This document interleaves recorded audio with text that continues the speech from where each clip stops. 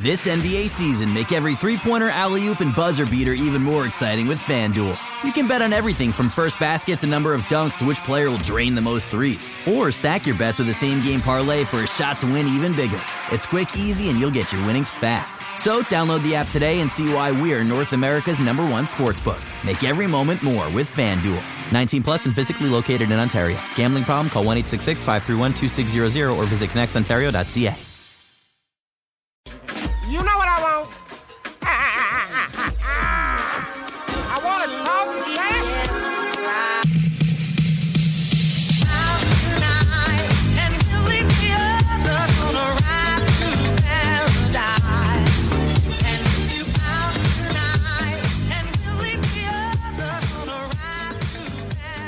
Hello and welcome to the Raptors Weekly Podcast. I'm your host, Samson Folk, and today a very special guest, somebody who has the inside track, not one that she might invite us into, but one that we might be able to glean some things from. Savannah Hamilton, host, producer, MLSE, Raptors 905. A lot of important stuff, a lot of good work. Savannah, how are you doing today? I'm good. That's quite the introduction. Thanks for having me. I pride myself on my ability to introduce things. Now, the rest of it, I'm not sure how good it'll be, and we'll do our best. But typically, I think the high water mark is within the first 25, 30 seconds. But we'll get into it. So watching your auntie play when you're young, having that little Tykes hoop, all that stuff that brought you into basketball, Division I opportunities, eventually going with Ryerson in the sports media program, and now host, Raptors 905. How big has basketball been in your life? Man, you did your research. I like this. Good start so far. Basketball has been a huge factor in my life. It's probably been the most defining factor. And I say that not even just for being a player myself and playing the game, but the community built around it. Basketball's it's a family tradition in my house. Last night, even after the Final Four, we were watching the Sacramento game. So it's been a very prominent aspect of who I am, to be honest. And it's interesting to separate, me as an individual from the sport itself, but also be so close and attached to it that I get to cover it on a daily basis as well. So I'm very fortunate to have basketball such a prominent part of my life. Is there anything you've learned from basketball? And I'm sure there is, because as you say, it's kind of intrinsically tied to you. But what do you think you've taken from the sport that you played at a high level and now you work in the industry on the other side of it? If I was being completely honest, stubbornness. One of my favorite things to do, at least in university, was just box out, rebound.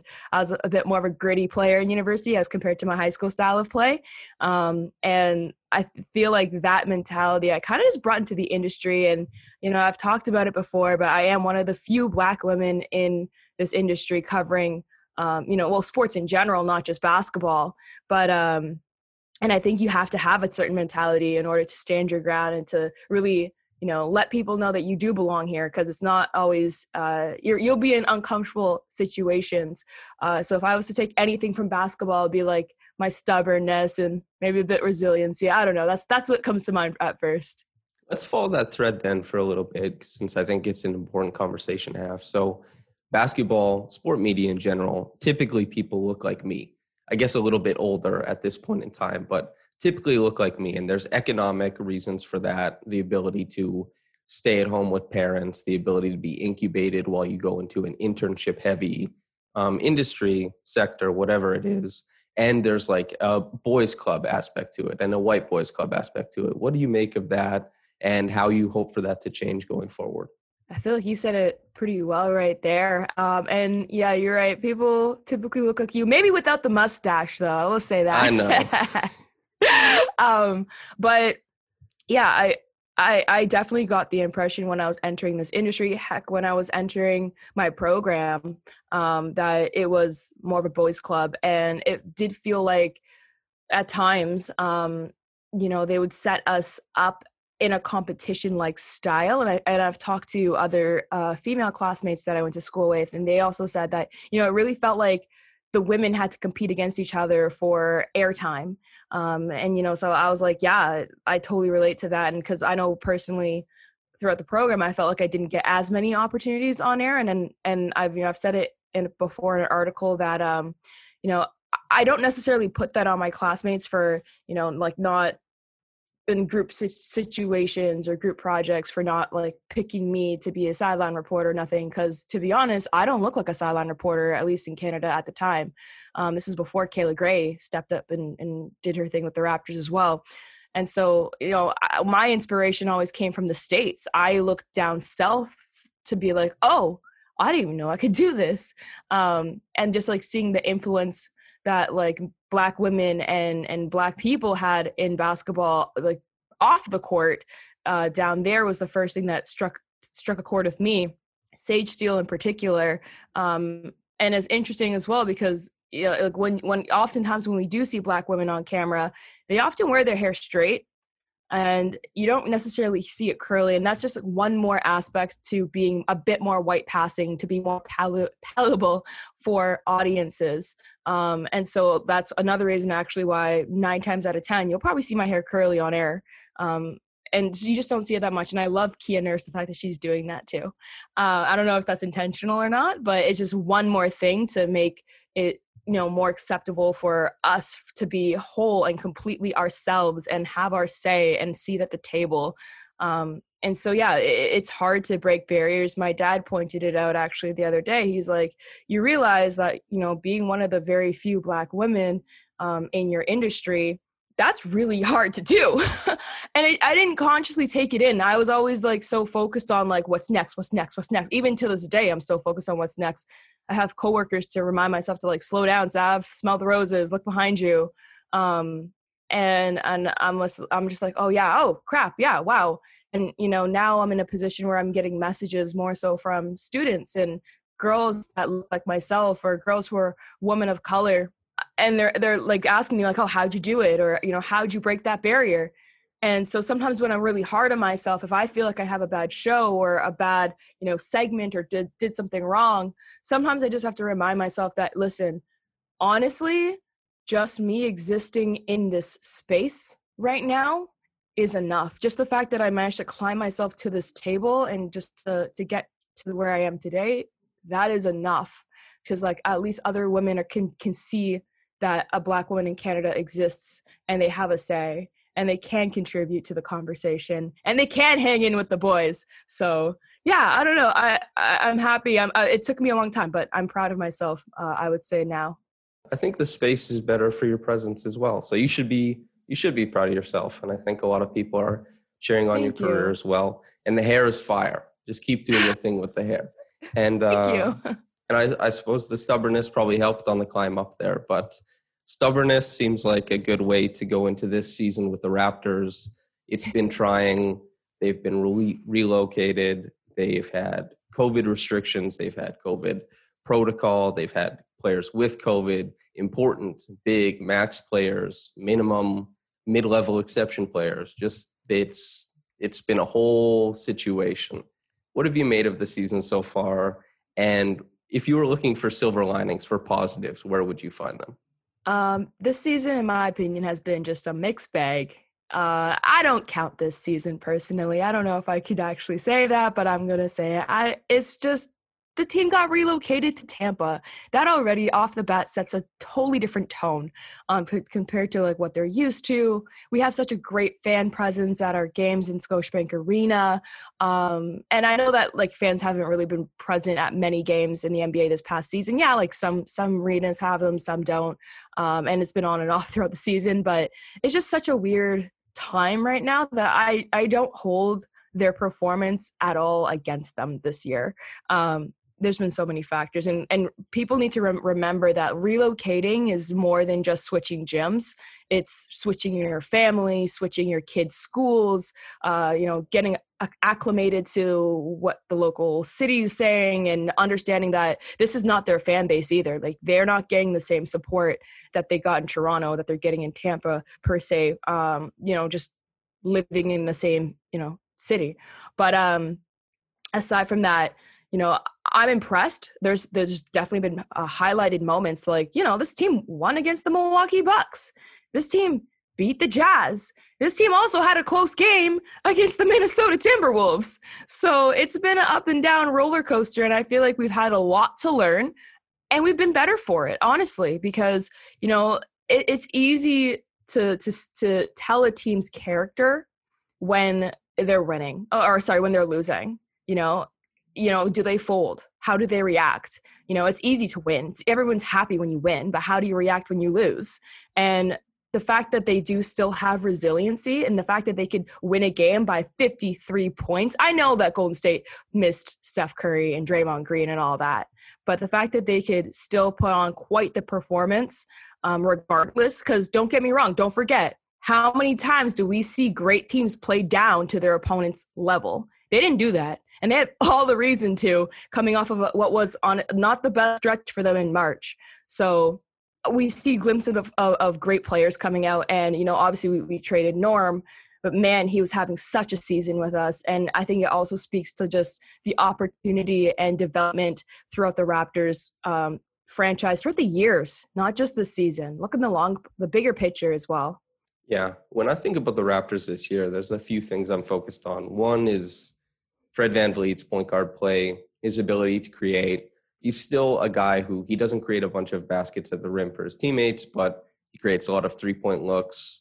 When I think about Norman Powell, obviously the ability to attack, change speeds in the lane, and his three-point shooting, particularly coming off of pin downs, pretty good. And Pascal, his playmaking out of the post, if you go into like sabermetrics and analytics, the quality of shots that he creates for teammates is really, really high. So I think that the seeds of a lot of development are coming this season, and I think they'll pay off next year. But the season, you know, if there were any time to punt, to say, hey, we worked on some things, we developed some things, and now we're better for it, as you said, learning how to lose and to do it in a fashion where you can learn from it as well. It's an important year. Did you hear about I guess something happened in Tampa Bay? They had a huge sewage thing happen. They declared a state of emergency. Did you hear about that? I think I heard about that, but I wasn't sure. I didn't get a chance to dive all into that. How apropos. That is something else. Okay. Yeah, that would. We'll move on. Yeah, that would not quite. Well, I mean, we've had our fair share of sewage. Not a state of emergency. Okay, so I guess we talked about Norm a little bit, but let's talk about the other side. Norm obviously traded for Gary Trent Jr., Rodney Hood. Gary Trent Jr. considered a piece of the core going forward, per Masai, per, the brass up top. Rodney Hood, a guy who has a non-guaranteed deal going into next year, looking to get that guaranteed. He provides more scoring punch than a lot of the guys on the bench, especially when it comes to on-ball craft. What have you thought about them so far? I mean, Gary Trent is 6 threes, 12 threes in the past 2 games. It's been pretty good. Absolutely. I think Gary has surpassed a lot of expectations.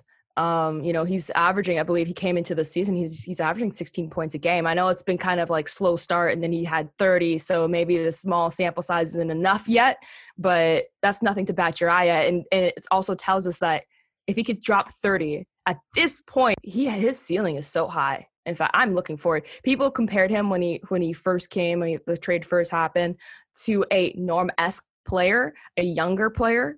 I was hesitant to believe that. I'm I'll believe it when I see it. But I mean, he's proven himself. He's doing well. He's he's getting into the lane. He's driving. He has a shot too. He's not he's a great pickup. I think he's actually, I would call him a bit of a sleeper pick. But he's shooting the ball at a great percentage. Was he 12 for 20 or something like that in the last game? But yeah, and like I said, the best part about him is the fact that he's young. He's 22. I would like to see more of a sample of him on defense. I haven't been disappointed. I just, haven't been also amazed. But that's also chemistry. Defense is so much of team chemistry, every man on a string, and when you rotate to the ball and everything. So very curious to see how he's going to grow and develop in our system, but definitely see him a part of the core. And so far I'm impressed. Definitely. It's interesting with the Raptors, they're usually drafting guys who are a little bit older, 3rd, 4th year players. Malachi Flynn, Jalen Harris, both in their 4th year of college, obviously with Jalen transferring as well. But you look at that team, and Gary Trent Jr., who is kind of established in the league, he had that big bubble performance, and he kind of came up as like, this guy's a defender, this guy's a shooter. And then you look at the roster, and he's actually the youngest guy on the team. It's kind of crazy the way it shakes out. And as you were alluding to, the shooting, not just over the past 2 games where he's 12 of 20, a heat pump, but he's at almost 650 attempts over his career. The conventional wisdom is that 3-point percent stabilizes around 750. He's at like 650 and 40%. He's a shooter. Not only that, he has an escape dribble. If a closeout is coming to get to a 3-point shot, he can put the ball on the floor, get downhill. He has a mid-range. I like his speed. He has a mid-range jumper he's kind of comfortable with. The floater, the percentages aren't good, but it's a work in progress. Again, just 22. What do you make of Rodney Hood, though? Because, he's obviously dealing with an injury right now, but he had some impressive little bursts off the bench in the first couple games. Yeah. Real quick to add on to your Gary point is that, he has these tremendous bursts of speed that I really like when I see that. It's like, wow, he's going really fast and in control. So that's another thing that stands out to me with Gary. But going on to Rodney Hood, he can handle the ball himself. He's a bigger, he's a small forward, right? He could post up. He's shooting, his career percentage is at 42%. And he hasn't, once again, we also haven't had the biggest sample size of him himself. And he's had a game where, he scored, a few points here. There's another game where he didn't score. So, once again, I kind of more attribute that to, he's still getting used to the system. He is giving us a benefit off the bench. Absolutely. He's not only just, his play style, but also the fact that he's a vet. He's been in the league for a while now. And that pays off in the locker room. You need a guy that can call out younger guys, or even guys his own age or just a slightly younger, bring that leadership aspect. And it's not just falling on guys like, Fred or Kyle anymore. But so I'm thinking that he, even though we don't know what the future holds for him in terms of the Raptors' longevity, but as of right now, as of here, I feel like the guys are going to respect his voice and his presence. On the court, though, once again, I just need to see a bigger sample size of him. But I am so far impressed with the fact that he has pretty decent handles and can post up and can shoot the ball, a pretty wide variety type of player. I thought of a question, and I might as well ask it since we're here. In an interview, you were talking about how you need to go to the United States to play basketball to be legitimized when you were considering that, when you were being recruited. And you also talked about how you decided to play in Canada, obviously, but you were talking about how you had to look to America for your role models in media and how to kind of push yourself further in that regard. What do you make of basketball in Canada, where it's going right now? Nick Nurse, obviously the head coach of the national team, but Shai Gilgeous-Alexander, Le Guin Stort, Chris Boucher, guys of that ilk coming up. Nimhart in the game last night, he had that step back 3 against UCLA. What do you make of Canada basketball where it is right now? Yeah, great question. And Kia Nurse, I should say, by the way. Absolutely. I played against Kia Nurse many times, actually. And when I did say that, it was more coming from the women's basketball perspective, and the fact that a lot of times, a lot of the best women's basketball players went down to the States at the time. Now I feel like Canada's doing a better job at retaining its talent up north. And I know that prep schools for women have opened up. They actually opened up, ironically, in my first or second year of university. And I know of one actually happening in Orangeville coming up as well. And so, from a women's basketball perspective, it has grown tremendously. Once upon a time, there was a day where we never thought that prep schools in Canada could exist for women, and now it is. Players like Kia Nurse, players like Bridget Carleton, players like Tamara Tatum and Natalie Achonwa, they've been paving the way to put Canada on the map for women. On the men's side, so much talent, man. It's just it's a straight pipeline at this point. And Jamal Murray, he stayed in Canada. He developed here. And he's the highest paid Canadian athlete, period. Not NBA player, not just basketball player, athlete.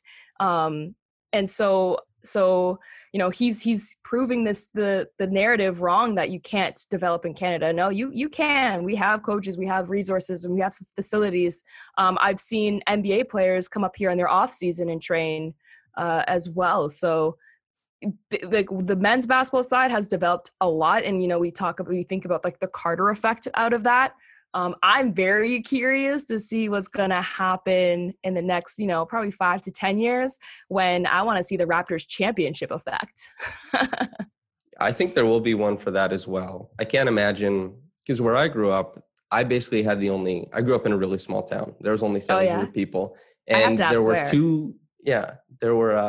two basketball hoops in Saskatchewan. And basically nothing was happening there, nothing at all. And now, if I ever go back, there's tons of basketball hoops. And I don't know if that's Vince Carter. I don't know if that's the We the North era. I don't know if that's after the championship. But it comes in waves. Sports, you look at the history of them in almost any country, whether it's hurling in Scotland or something like that, or basketball in Canada, there's ebbs and flows. And I don't know if an ebb or a flow is the big one. Whichever one it is, that's happening in Canada right now. And I think, Jamal and Shea in particular on the men's side, and Kia, as you said, and on the women's side, there's some really top flight players as well. And I'm really excited to see how it happens. I'm glad you feel so optimistic about it as well. But if you don't mind me asking, or just mentioning as well, like Aaliyah Edwards, she's also down at UConn. She had a great March Madness tournament performance. I wish I did get to see a little bit more of her, but so far her rookie season at UConn has been tremendous, and she has so much room for growth as well that I'm just looking down at the future of Canada basketball and everything, and it's very bright that way as well. Yeah, good point. Okay, so something that's more specific to you. When we're thinking about basketball and how it's played, the minutia of it, I want to ask you a very specific question. And carving out or establishing post position is not something you just do. It's not given to you. Often announcers will allude to the battle that's going on in the post without talking about the technicalities. So what do you look to do when you're carving out or establishing post position? What are the tricks of the trade? And sorry, just for a little bit of clarity, you mean myself, my game, or do you mean your game? My game. Oh man. Okay. Well, if you want me to get like all like the X's and O's of it, yeah. So there's a move that my dad actually taught me. He called it the American roll. I actually haven't heard another name for it, but essentially it's where you split your defender in half by putting one of your feet right down the middle between their feet, and you spin into them basically. So now you're open on whichever side you chose, because you could do this on both sides of them. You could do this either on the back side or in front of them as well. So now you're kind of teeing them up. So they're so now you're open on one side. And if they do try to overplay you, you literally can just roll back. It's called pull this chair from under them. If they're like leaning over top of you or playing too hard on you, just roll to the opposite side, and usually you're wide open. So that is one of my favorite post moves that I used to go to get open. There's another post move that like my coach taught me. It's more of a think of like a lunge position, and essentially you kind of just hop into it. It's more of like I'm trying to figure out how to describe this. Essentially, yeah. So essentially, like you can do the American roll, but then when you try to go back, you just go into almost to like a lunge position. So you can actually just like, once again, pull the chair from under them and then like just switch your legs. So it's actually a bit more stable. Instead of like a two-stop, you're now like have like 1 foot in front, 1 foot the other, especially if you're leaning towards the basket. And then as for scoring in particular, one of my favorite moves was always an up and under. It gets them every time, I swear.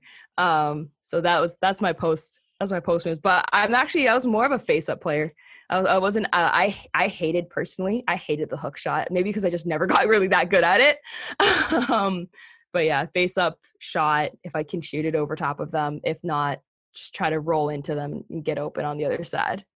Normal pivot or reverse pivot? I think I like the reverse pivot. Yeah, that's a good question. I love the reverse pivot. It's like poetry to me, kind of. It's like the battle is about to begin, and it's like the slow meeting of the minds. It's like you turn and you face, And it's always it precludes so much, like Jimmy Butler's like stutter rip that he uses so often. And it's just, I love the reverse pivot because it's like a moment of rest in basketball before, Yes. somebody's about to try and break something off. And face up. Do you have any face up moves for us then? I'm very excited to learn. Yeah. I love hesitations, like without even putting the ball on the ground. Like you could just, it's almost like a little like head and shoulder fake. And so like just like a little subtle thing, you think like players think you're going one direction, and like that is enough to either just literally pull it back and shoot, or just go the other way and cut them off down the lane. I think my dad named all my moves. He called that one like the bad fake because it's almost like you're faking them, but you're not really going. And then sometimes you could fake them one more time and then actually go, because that really throws them off if they're a really good defender. But usually just like one fake gets them like a jab step, like a half jab step even.